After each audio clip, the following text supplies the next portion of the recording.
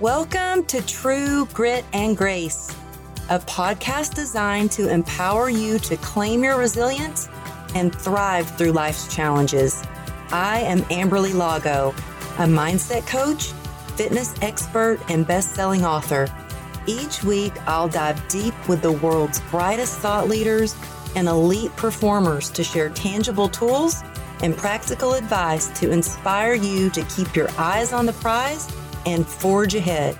So get ready to conquer your fears, heal any trauma, lead with your heart, and elevate your life with grit and grace. Hey, I'm Amberly Lago. Welcome back to another episode of True Grit and Grace.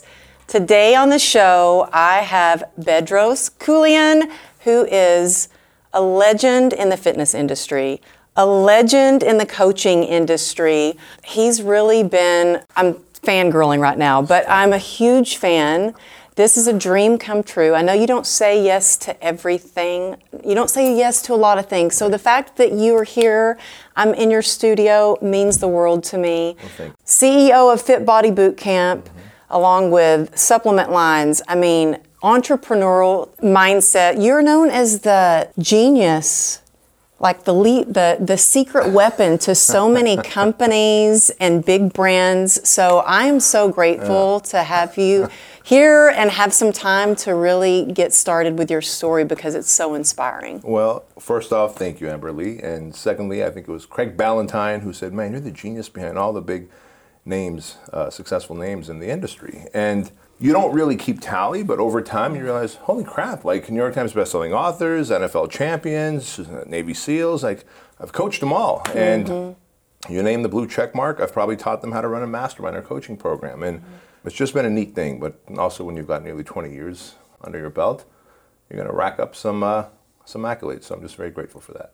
Well, your story is probably the most inspiring American business story I've ever heard. I mean, you were a communist, now you're like a successful capitalist. People come to you to learn how to scale their businesses and increase their sales. But I would love to share how you got started, because your story, you moved here so young and you went from like dumpster diving for food to this beautiful business that you have now. So could you share a little bit about your younger days, how you started as a kid and how you moved out here? And I know it's important that your dad said, share how we really became Americans. That's important to him. So if you could share a little bit about that, I would love that. Yeah, and I appreciate you for allowing that. And thank you for doing the research, by the way. And one thing that my dad always does say, he says, hey, whatever stage you're on, whatever publication you're published in, whatever TV show, whatever you're on, he doesn't really understand what podcasts are, so he just calls them TV shows. My mom doesn't either. Yeah, I've probably been on a small handful of TV shows. But he says, explain how we ended up here in the United States. Because, you know, as you kind of qualified the show by saying, like, hey, you're a former communist turned capitalist. It was a communist, not by choice. And so we come from the Soviet Union, specifically Armenia. And my dad was a member of the Communist Party. Again, not by choice, even though they give you a choice and say, hey, would you like to be a member? If you say no, you end up getting shipped off to Siberia, right? And so in 1973, a year before I was born, he became an official member of the Communist Party. About 18% of the population are members of the Communist Party. And so as he was a member of the Communist Party, he had liberties and access in that communist state that the average citizen in the Soviet Union didn't. So you can imagine we lived a better life than the average citizen throughout the Soviet Union. Even then, my dad would listen to the Beach Boys and Elvis, and he would wear Jordache jeans, and I remember he had Adidas shoes. He was very westernized. Like the man was just... And was that okay to wear that kind of stuff? He would buy it on the black market. Okay. And it was okay to wear it, especially if you remember the Communist Party. You kind of, no one's going to ask you, right? Because he had the ability to walk into any store and audit the place. Anyone that was a member of this. So it's really weird. In every town, there'll be a certain number of party members who have this red passport that signifies that you're a Communist Party member, and that if you feel that particular store is maybe doing something shady, selling stuff under the table and pocketing the cash. Because remember, all businesses were owned by the motherland, right? And so my dad and other Communist Party members could go and audit. He never once did that. He would leave his little passport at home, and my older brother would take that and go to all these places and pretty much, I'm going to audit you guys if you don't give me flowers. And then he'd take the flowers and give it to his girlfriend, and he'd get into trouble. And how old was your brother when he was doing that? My brother is 14 years older than me. So at the time, he was in his teens while I was just a little puppy. And so he was a smart kid, wasn't he? Yeah, he would get free taxi rides. Like, wow. That gets you a lot of privileges. It's like being an A-list celebrity here, right? Like, imagine. Yeah, or, my husband is a retired lieutenant commander, and our first date we got pulled over, and we got out of that ticket. There you go. Yeah, Right? So there's. He's retired now, I can say that kind of stuff. Right. You wouldn't say it if he wasn't retired. And so in 1980, my dad decided that we're going to escape. And the plan was to make it look like we're going to Italy for a vacation, because Italy is communist sympathizers. And so just 2 suitcases and a family of 5. I was 6 years old. My brother at the time was 19. My sister was 22. And, so did you have to make it look like your house was left intentionally, like you were coming back? Yes. Wow. And of course, we can only take 2 suitcases to make it look like you were just going to short trip. Yeah, and we just take a train ride. That's crazy. Yeah, and so in fact, my mom had made a list. She just told me this a few months ago. She had made a list to all her kind of siblings and my aunts and uncles. Once we're gone, you guys get these pots and pans. You guys get these beddings. You guys get the silverware. But until we're free and clear into Italy, like, do not touch anything in the apartment. Wow. We lived in a nice apartment there. So we get to Italy, and it took us about 10 days to go to the American consulate and for my dad to say, look, I'm a member of the Communist Party. I denounce communism. You can pump me for any information you want. We would like to enter the United States legally. And so we legally, on June 16th, 1980, we legally entered the United States. And he had chose California simply because... So you were like 6 years old? Yeah. Wow. Yeah, we chose California because it's a warm state. And of course, living in the Soviet Union, especially Armenia, it's very cold and snowy. So all he knew was California was a warm state, and so we chose California. So we had about $250 in our pocket, 2 suitcases, didn't understand the language, didn't speak the culture, and very quickly had to assimilate. And so, yeah, sometimes when your dad finds, so he had a paper route by like the 2nd day. He had a paper route by the 4th day. He had a paper route, and he was pumping gas. And he had discovered that there's a grocery store that's got this giant dumpster in the back of it. And they throw away food that's expired, but hasn't necessarily gone bad yet. Or maybe the bread has some mold on it, but you can pick off the mold and eat the bread. And so I became the breadwinner because I was the smallest one in the family, and he would kind of lift me up into the dumpster, and I'd pull out like a head of lettuce that was rotted, but if you peel off all of those lettuce leaves, there is a fresh little head of lettuce under there. Milk that was expired but hadn't soured yet. Yeah. All right, and so that's how we lived, and then we later moved into Section 8 housing, which is government-assisted housing. That has its own stories, but... Well, did you feel as a kid like, was that just normal for you, or did you think, this, I'm being loaded? Like, there were things in my childhood that I thought that was normal. That's what everybody did, and looking back, I'm like, that was so not normal. At the time, did you think, or were you proud that, like, I'm the breadwinner of the family, I'll get y'all food? I was happy that I was able to help because my brother and sister all went out and got jobs the best they could, washing dishes, etc. And so I felt like at least that's my contribution because I could hear the conversation in the house. And now I'm so aware, my kids are now 13 and 15, but when they were smaller, I was like, man, these kids are listening. I was listening, and I would hear my dad always gripe about how we run out of money before we run out of month, and he has to make a decision whether we're going to have electricity or water the remainder of the month until he gets his next check. And so for me,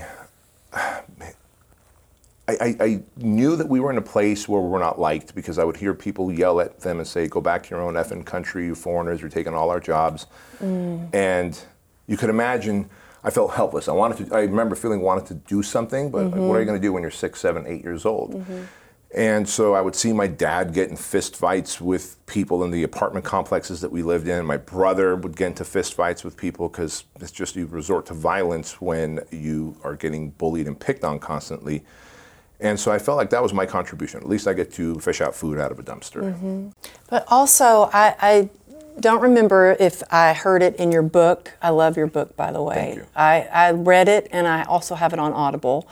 And I'd be listening to your book, and my husband would be like, "You're still at the grocery store?" And I'd be like, "Oh, I'm really in the car listening to your book." Thank you. So it's really, but I don't know if I remember this from your book or another interview I heard you on, that there were some times in your living, in apartments that there were no children allowed. So you would have to hide or be evicted.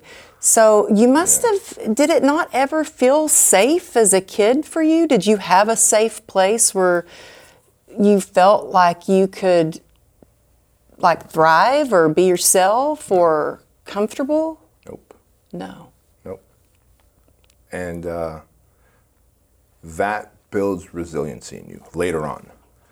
In the moment, it creates a lot of fight or flight. It creates a lot of fear. Having to be whisked out before the sun comes up and people in the apartment complex start milling around. And then literally being in a kitchen of a pizzeria where your dad talked the pizzeria owner to allow you to come there after school because you can't go home because it's daytime.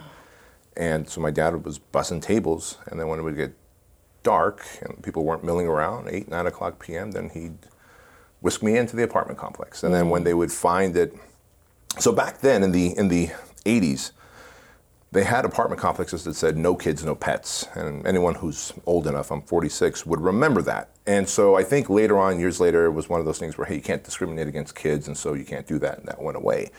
But in those times, there was apartments that were no kids, no pets, and some of those were cheaper. And so my parents would lie and say, hey, we don't have any young kids, they're all older. And so they'd kind of sneak me in, and then we'd get evicted, and I would feel horrible because we got kicked out because of me. And so no, there wasn't that much safety, security, comfort, whatever, predictability. I mean, I went to 3 elementary schools, 2 junior highs, 2 high schools. But when you fast forward through into my life, I realize all of that uncertainty and adversity built so much resilience in me that I use today. That I just used last year getting through the COVID virus as the CEO of an international fitness franchise, right? And my ability to I'm not going to die. I'm not going to let this thing kill me. But yeah, my childhood wasn't the best. Yeah. There was something else that we have in common that I was so... Actually, I heard you in an interview and I was crying because I was like, oh my gosh, our stories parallel so much, that I was sexually abused by my stepfather. And I remember the first time I went to therapy and I talked about it, and the therapist was like, have you dealt with it? And I was like, oh yeah, I've dealt with that. They're like, well, have you done this, or this? I'm like, oh no, but I've dealt with it. And my way of dealing with it was I just became extra good at being an overachiever. I became a workaholic. I had a successful business. I became the best runner. I set a track record in the state of Texas for running the fastest mile, because when I did things that made me feel like a winner, I felt better. So I just ran faster, and I didn't realize that I was running away from shame and anger and all these emotions through everything that I was doing, until I couldn't run anymore and I was stuck in a hospital bed, and it all caught up to me. Yeah. And that was, I was 38 years old, and I'm like, I'm just now dealing with this. And I know that you shared in an interview that you had some sexual abuse as a kid. And I really want to say thank you for sharing that, because there's not a lot of men that will be so brave to talk about that, especially men that are big and buff like you, that are successful entrepreneurs. And so I appreciate you sharing that, but I was wondering if you could share how you got through that trauma, so others that are listening might go, oh my God, that happened to me too. How did he get through that?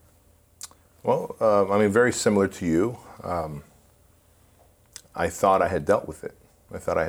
For you, it was at 38. For me, it was at 37 years old when I had a massive anxiety attack. And in the book, I talk about, I said this thing happened, my first heart attack. I thought I was having a heart attack because I'd never had an anxiety attack before. But in hindsight, it had finally caught up with me. And fast forward to back to Armenia, between the ages of 4 and 6, I was molested by 2 older boys continually. In the carports where we lived, and you kind of disassociate. Anyone who's been sexually abused knows what it's like. Your body's there, but you mentally go away when that's happening. And so once again, that served as a superpower as I got older, because when something was happening, I could disassociate from what's happening to handle what needs to be handled.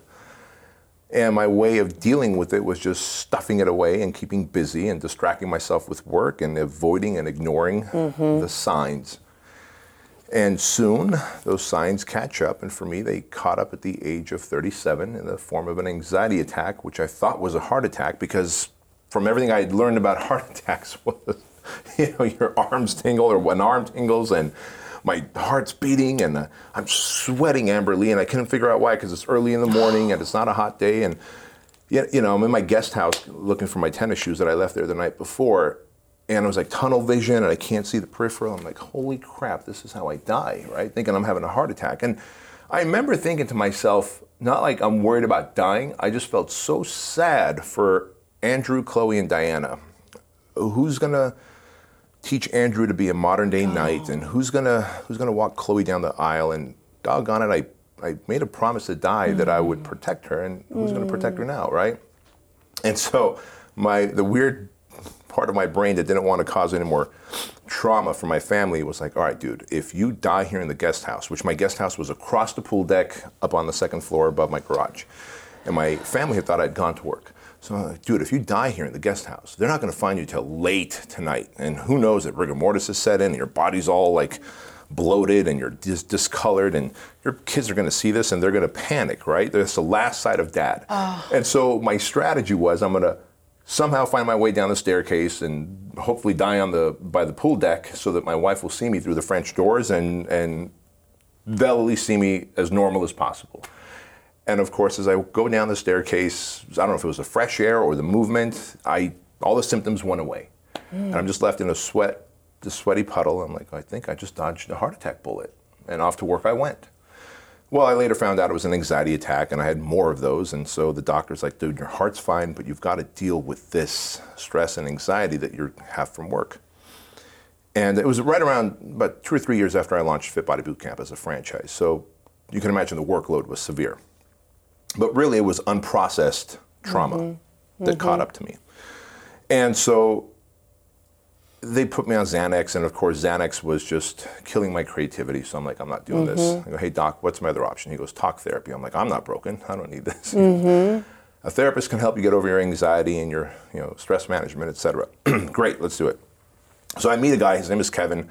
Within 4 sessions, he teaches me that anxiety is anticipation of future pain, that action alleviates anxiety, I was doing push-ups before we started. Right. They're like, I said, do y'all mind if I do some push-ups? Because I was like nervous before we started. Yep. And so I got down to do some push-ups, and it does, yeah. But it only gets you so far. Right. You got to deal with the... Right. And so about 4 sessions in, Kevin's giving me all these tools to deal with my stress and anxiety, and so I'm dealing with them. And at the end of that 4th session, I was like, Kevin, haven't felt any sense of anxiety or stress, so thank you, job well done, off I go. In those 4 weeks, he had built such rapport with me that during that last session, he goes, hey, Bedros, is there anything else we need to talk about? Your family, your parents? I'm like, nope, everything was fine there, Kevin.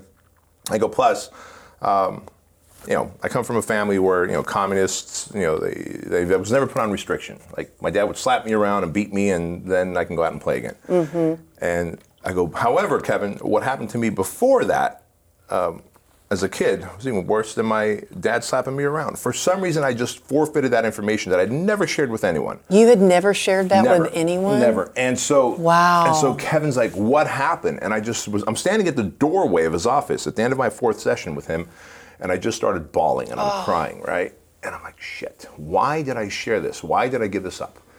Well, clearly, subconsciously, I'm asking for help, right? In hindsight. And so here I am squirming in my chair. So obviously, I still need to talk about this more.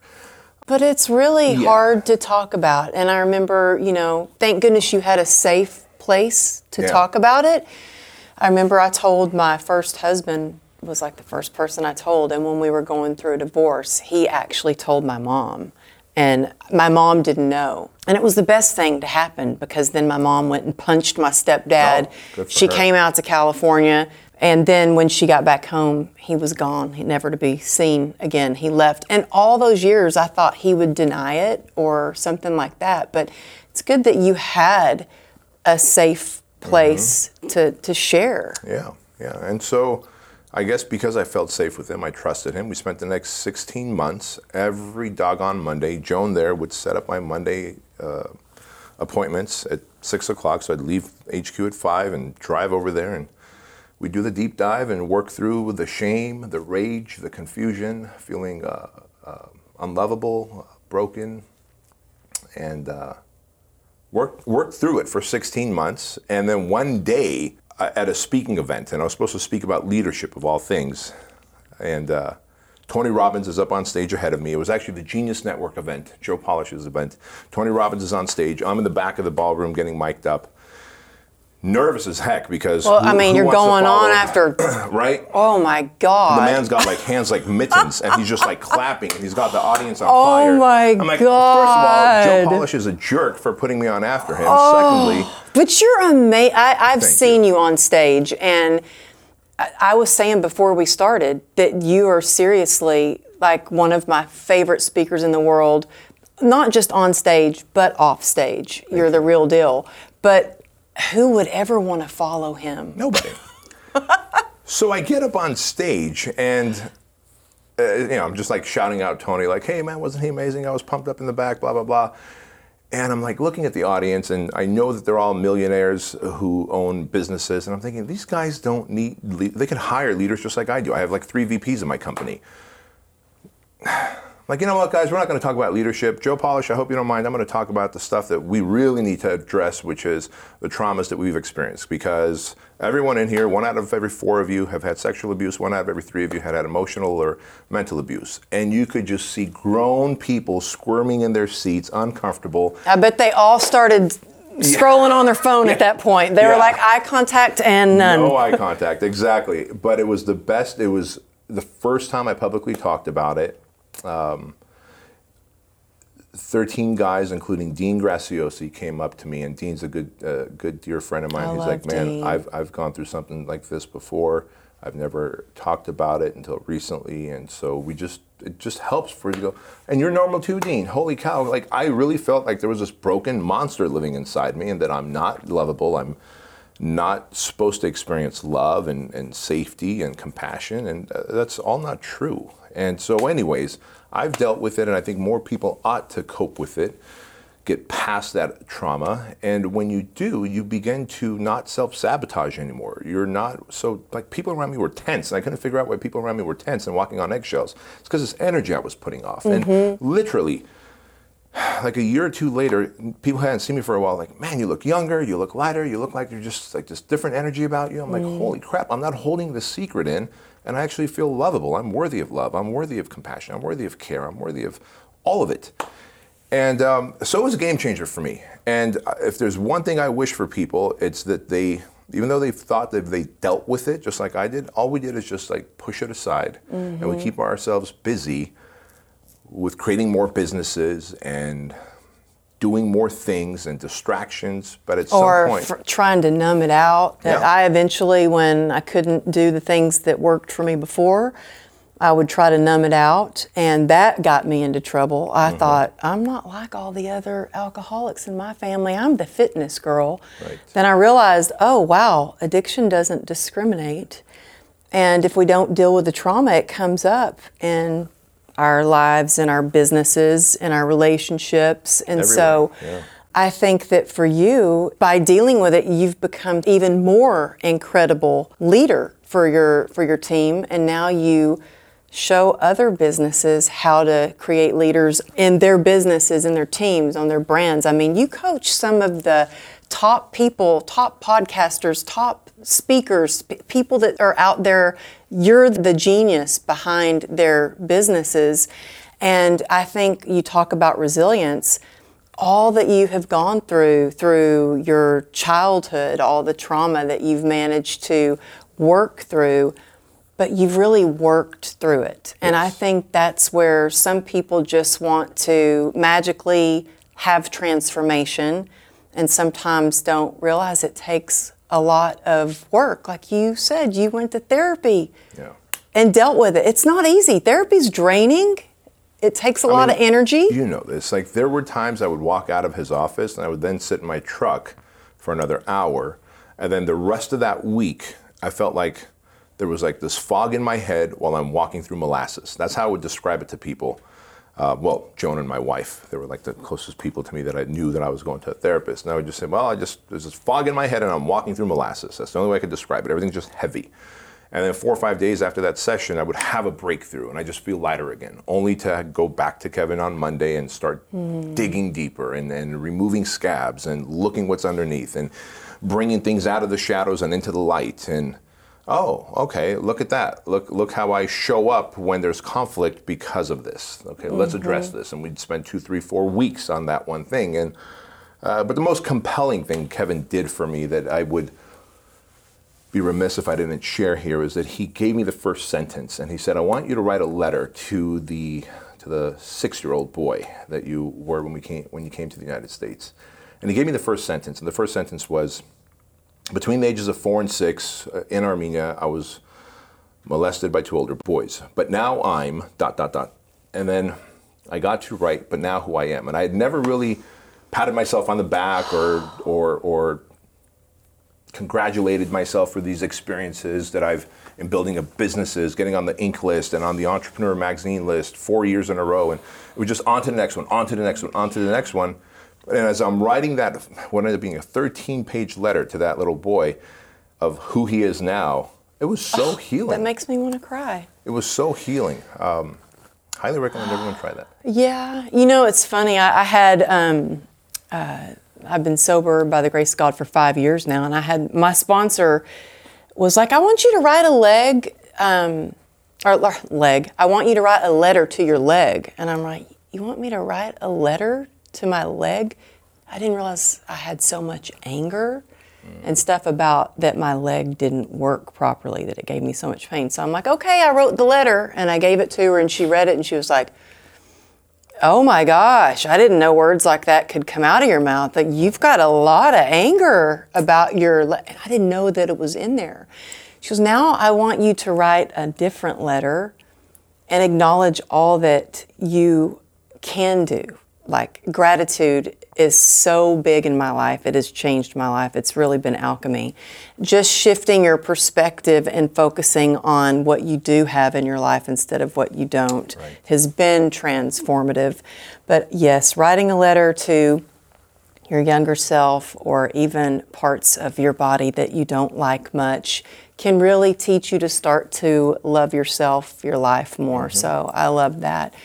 I wanted to ask you, I mean, we've been going through COVID and things have changed, and I know you wear a lot of different hats. So you coach people, especially leaders, who are probably freaking out with COVID about what to do next with their business. So I know you have that hat, you've got your nutritional stuff, but you've got your Fit Body boot camps. How many do you have? Like over 600? How many do you have? Well, we had over 600 pre-COVID. How many do you have now? We have under 400 now. You're so kidding. How about that? Yeah. I was so curious to ask you, like, how that went on. I mean, our gym in my neighborhood, I live in Woodland Hills, and our gym was closed, and so it just opened. And so I wondered how your businesses were doing. Yeah, so having locations across the U.S. and Canada is still on like full lockdown. And so our 75 locations in Canada have dwindled down to 20-something. because they can't even operate at 10% or 25% capacity. And so just now things are opening up. But the point of that is you get to a point in life where you realize, like, all right, God forbid this franchise fails, completely goes away during this COVID time. I'm still who I am. There was a time in my 30s that my identity was tied to my success, to my business. And if COVID came in my 30s, I probably would have taken on a very heavy narcotic habit. Instead, during 2020, I just took on 2 or 3 cocktails a night. I think a lot of people did, though. Yeah. And you know what? I don't usually talk about my sobriety, and I just shared on social media that I had 5 years of sobriety, and the only reason I did that was because this last year of sobriety during COVID was the hardest. Dealing with all the feels, all the change, all the different kinds of busyness, and like having to feel it. Like not being able to just get a drink or something like that. So I shared that, but it was tough. It was. And, I remember all my buddies would reach out to me in 2017, 18, 19, like, man, you're the CEO of Fit Body Bootcamp. I see you on the Inc. list again, on the entrepreneur list. Look at that, ABC just made you the top 15 franchises. And in 2020, those same buddies were reaching out, jokingly, of course, like, hey, man, you okay? You gonna need a bullet? You all right? Oh, like nobody wanted my job in 2020. Nobody wanted to be the CEO of a fitness franchise. And I get it. Hell, I didn't want to either. It's just I'm tied to it. I had nowhere to go. And so, the first few months, you kind of to cope with it, I took on a bit of a drinking habit. And then I was like, all right, dude, snap out of this. Of course, led my franchisees, and God, I can't say this enough. I've got the most awesome Fit Body Bootcamp franchisees on the planet. The years and years and years of instilling a high level of discipline in them, of work ethic in them, and just choosing the right franchisees to be in business with. We turned the corner. Like within 72 hours, we locked down all the locations. We went to online coaching and launched a new online coaching program to start generating new leads and clients for them. Wait, how fast did you do that? 72 hours. Wow. Yeah. So talk about the team of just amazing people. Well, to be resilient, though, I think you have to have a brilliant mind like you. You have to have a great leader like you are. And you have to be creative. I can't tell you how many of my friends that were just like, well, I'm just going to wait until the gym opens up again. And I'm like, dude, you can't wait. You got to do something now. See, this is where I believe being a former communist benefited me. Because you got that immigrant edge, too. The immigrant edge, and then the paranoia. You could never trust a communist government. My dad instilled that in me. And so he just pretty much instilled you could never trust him. So my dad, true story, he lives in Anaheim right now. Hopefully people don't go looking for his address. He's got 3 Folgers coffee jars full of money buried in his backyard. Me and my brother know where they're buried and under what rock, because he still doesn't trust the system, the government. Do you know my dad texted me this morning? I will show you the text when we're done. He's got money hidden. I'm the only person. Oh no, everybody knows now. Yeah. Everybody knows now. You and me and everyone else. No, but I mean, he doesn't trust the government, doesn't trust anybody. Right. And so I went into it with that mindset. So remember, what we knew in March of 2020 was that this virus is very contagious, that it's very deadly, and I felt that as the CEO of Fit Body Bootcamp, it was my duty and obligation on March 16th to ask all Fit Body Bootcamp locations to shut their doors and help flatten the curve. That was what we kept hearing, right? Mm-hmm. And I said, guys, 2 weeks to 4 weeks tops. This is what we're hearing. You guys are hearing it on the news. But in the meantime, in the 72 hours, we're going to create an online coaching platform in case this should go on longer. Mm-hmm. Thank God we did, because as we know now, it went on. It's gone near 12 months. Mm-hmm. 12 months. Now, there was a little 3-week period here in most states that things opened up in June. Yeah. Only to lock down again, which was just like a slap to everybody's face. And I believe restaurants and gyms felt it the most. Yeah. But all that said, thank God for that high level of paranoia that I have. Yeah. And then I said, well, just to be on the safe side, we're going to create an online coaching system in case the doors are shut for a long time. And that saved our bacon. I think being resourceful from the time you were born, basically. Yeah, that also helped. Really helped give you that edge that you need to a successful business person, because you're always thinking, okay, well, this doesn't work. Maybe I can go around this way and figure it out another way. I mean, you're very resourceful. So I think that all what you learned as a kid really helped you. I love how you say it's that immigrant edge, and that paranoia really has served you well, and it's given you some superpowers. Yeah, and I'm very thankful for it. I mean, I would never wish for anyone to experience what I experienced as a kid. I think there's certainly better ways to learn resourcefulness and resiliency, but that's how I learned it, and I'm grateful for it. Yeah. My youngest daughter learns it. She's a horseback rider, so she learns it on her horse by being thrown off and getting back on by the horse being stubborn.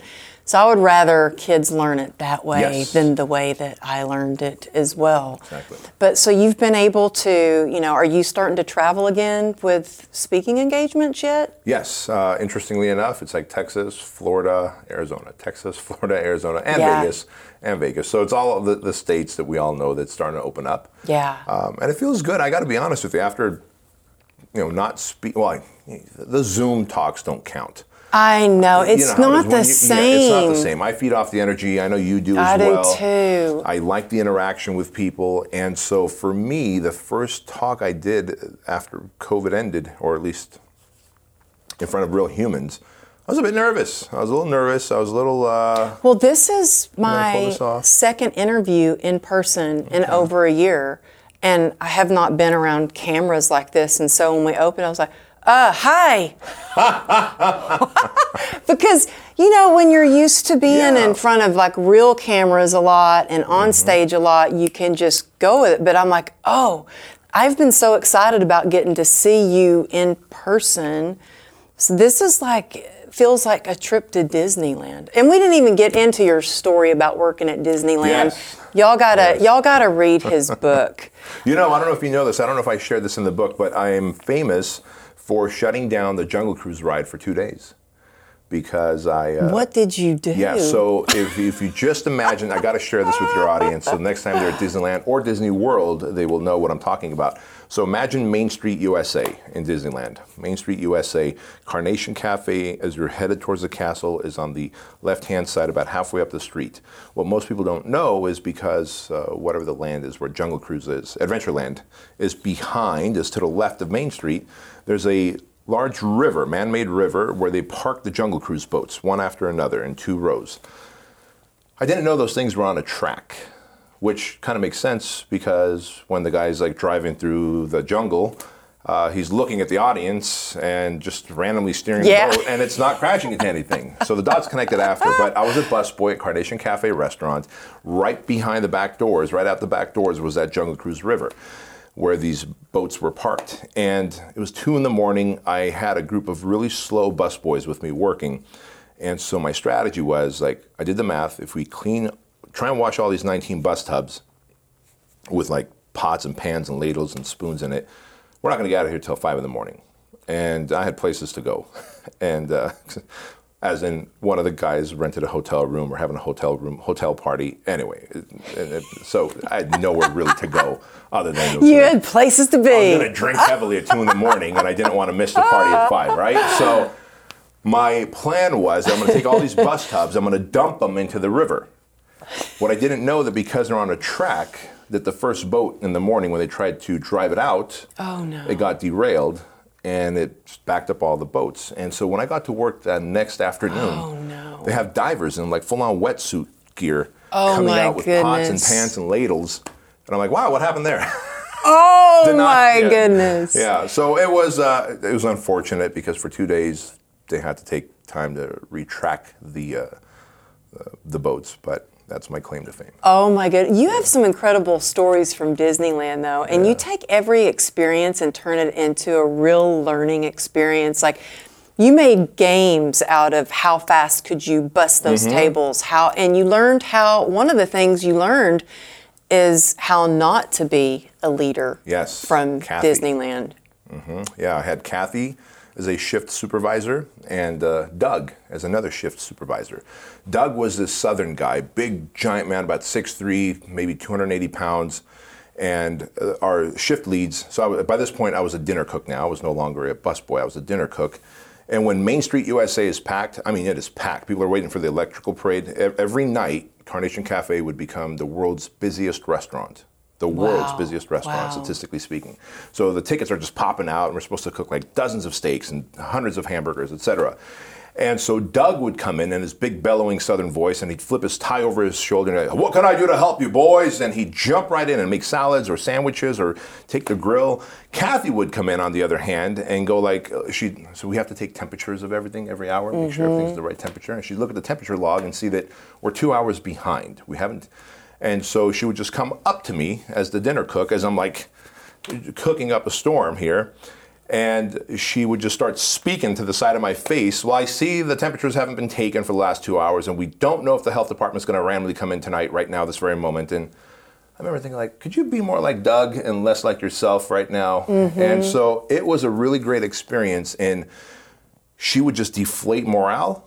Whereas Doug would come in and you wouldn't even want to go on your break because he would flip his tie over his shoulder and he would cook, and you just want to be next to him and you don't want to let him down, and you're like, Doug, I'm going to skip my break until the electrical parade is over. We're good, man. So what a great experience that I got to take that.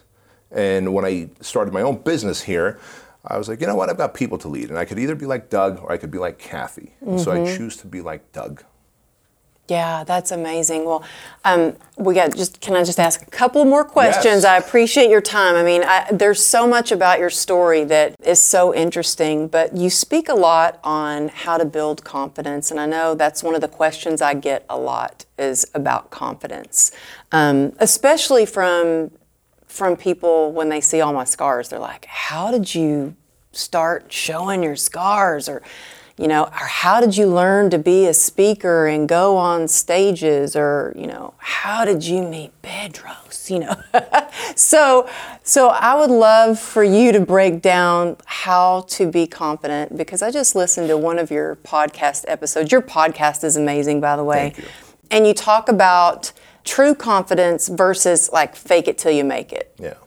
So I'm not a big believer in the whole fake it till you make it, because that's like when guys go like, man, I want to be alpha. And so they start wearing these fake giant gold watches and go lease a Lamborghini, yet they can't even make eye contact with you because they haven't done anything of substance in life. They're leasing. Yeah, if you got good credit, you can put $1,000 down and pay $1,200 a month, and you can lease a Lamborghini, and you can get a big giant fossil watch that from the far looks like all this blingage, etc. And so fake confidence is not something that I think people ought to try and strive for. And that's not even alpha in terms of guys, but real confidence. It's like fake followers, fake on social. How can you feel good? And that's exactly it. It's inside. And so confidence is a byproduct of credibility. So the higher the credibility you have with yourself, the higher the confidence you have. So what's the easiest way to build credibility tomorrow morning? Well, I'm going to set my alarm for 5:30 a.m. tonight when I go to bed. At 5:30 a.m., the alarm's going to go off tomorrow. If I hit the snooze button, I've lost credibility with myself, right? Because I made a promise to myself that I'm going to wake up at 5:30, then I hit the snooze button. Yeah. And so if I lose credibility, I no longer trust myself. If I don't trust myself, I've got no credibility, I've got no confidence. If I don't hit the snooze button and I spring out of bed, then I've got a W. I've got a win. Then the next win after that is to drink my 30 ounces of water that's sitting right there on my nightstand. Now I've got another win. And then it's to send out 3 gratitude text messages to people I love and cherish and value in my life who had just poured into me over time.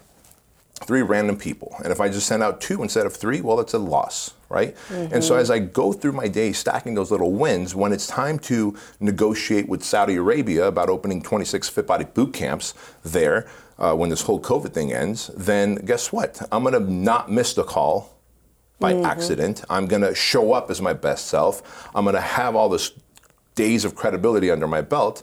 I'm going to win that as well. And so confidence is a byproduct of stacking wins, little wins, big wins, but it's really a byproduct of keeping a promise to yourself. And if you break the promises to yourself, then you lose credibility, you lose confidence. You keep those promises, you gain confidence. It's simple, but it's not easy. It's simple to understand, but in that moment when you're like, oh, just 10 more minutes and you hit snooze, you just lost credibility. Yeah, and how I was raised is our word is everything. So we do that. It's integrity and honesty. with ourselves and with other people. And that is the most important value to me, is the trust with someone, that somebody can count on me. But that starts with counting on yourself. So I love that. Like, simple thing that you can do tomorrow is just set your alarm and actually get out of bed. And it's important to celebrate those wins. So I want to know what's next for you. Saudi Arabia? Yes, Saudi Arabia and Europe for Fit Body Boot Camp. Yep. That's amazing. That's what's next for us in terms of Fit Body Boot Camp. And then in terms for me, I feel the gnawing of a second book. I was just going to ask you. But I'm in no rush to do it because it was the most painful, well, other than the year of being CEO of a fitness franchise during COVID, the book was the second most painful thing I've done. And so I'm in no rush, but I do feel the birthing of a book coming within. I feel you. I feel like it's like kind of like childbirth, actually. It takes a little while to forget how hard it was and painful, and I feel that coming on in me too, like maybe there's another book. But thank you for sharing that was painful and hard to write, because I hear people that write a book and they're like, oh, it just poured out of me. It was blah, blah, blah. And I'm just like, I didn't even own a computer when I wrote my book. I hand wrote my whole book and then bought a computer. So I was just saying to your amazing team, by the way, I was like, all this technology and everything, it's all kind of new to me. So thank you for doing this. Of course. Thank you for coming out. Yeah, the book, it's a lot. It is. But yours is, you know what, it's a lot when it's well done. And yours is really well done. Like, I appreciate that. I've got, highlights in it. But let me ask you one more question. The Audible book, was that hard for you to do? Yes. In fact, Joan had booked, so the publisher said, hey, here's 3 places where you guys can go to record, betas can go to record the audiobook. I looked for voiceover people left and right to do it for me, but I kept hearing from people when I teased the idea that I'm writing a book, like, Bedros, we hope you're going to do the voiceover. Like, we need to hear it in your voice. They were passionate. Mm-hmm. I was like, shit. Mm-hmm. All right, so I said, Joan, if the publisher says I need 2 days, just book 4 days, because, being a foreigner. That's smart that you said book 4 days. Amber Lee, being a foreigner, and when English is your second language, going back to traumatic events. Remember, like in elementary school when they're like, all right, we're all going to read a few sentences from this book. So Amber Lee would read the first 3 sentences, then Ed would read the next 3, and then I would read as soon as it was my turn, I was just choppy and horrible and couldn't pronounce words and would lose my place, and kids would laugh at me. And so I could read books to myself just fine. The moment I had to read a book out loud, it was over. It was over. And so I was like, it's hard when it's your own book. You would think it would be a little bit easier, but it was so hard. And the world was going to listen to it, right? So it's not just I'm going to be sitting in a room with a microphone and speaking. It's like the world's going to listen to this. So the guys were such professional at that sound studio. They said, look, open up to your favorite chapter. And I forget what it was. And I opened up to my when me and Andrew would go driving in the GTR. And I read that. And they let me just read for 1 day. The first day, they just sat there and just coached me. All right, read it this way. Well, how did you feel about Andrew? Well, I felt this. Well, why don't you show that emotion in your voice? Oh, okay. Oh, By day 3, we actually went back to the first chapter and I started reading. And those guys were so good. It made me feel so comfortable. Gosh, that's amazing. Yeah. It makes such a difference in who you have around you and who you have helping you through that situation. And I think that's so important why you're big on masterminds, you're big on, coaching and making sure you've got good people around you, because that kind of stuff is hard. I didn't really talk to anyone else who had done their book on Audible. And there was one moment when I was in the recording studio, I was like, okay, I just need to get out of here. And I was like, I need to do some push-ups. I got to breathe. I got to do push-ups. I just got in. He was looking at me like, okay. So I'm in this tiny little recording studio doing push-ups. And it worked. I felt better, took some breaths. But being in that little room for a while, it was hard. But your voice comes through so well. I'm so happy I did it, to be honest with you. Oh my gosh. In hindsight, right? I love it's, but y'all have to go out and get this book. I'm telling you, man up. Now I tell myself, woman up, you know? I love that. Woman up.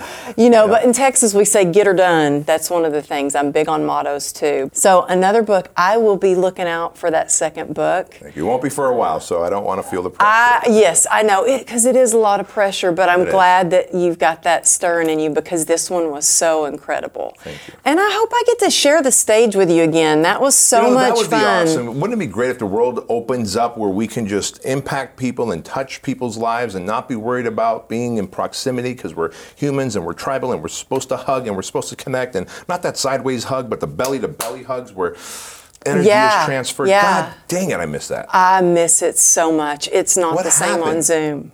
I miss it. I miss hugs. I can't wait to hug people, like bear hug. I'm going to make it uncomfortable where I... Same. Yeah. Like when they try and detach, I'm going to hold them just for an extra beat. That's me. Yeah. Joan's laughing. Well, tell us where we can find you. I mean, if you just Google his name, y'all, you're all over the place. Yeah. But tell us the best way for people if they want to reach you, if they want to find you. Best way is just on Instagram. I'm just really fond of Instagram. I think it's a neat platform. So @Bedros Keuilian.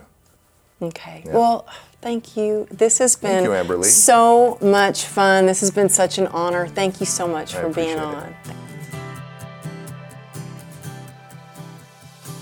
Thanks so much for joining us this week on True Grit and Grace Podcast. If you like it, please rate it or share it with your friends. That would help too. If you're not yet on the newsletter list, come over to amberlylago.com and jump on it. While you're there, you can grab a free downloadable gratitude journal, and you might just want to check out my book or even check out my monthly motivational membership. Thanks again for tuning in, and we'll see you next week.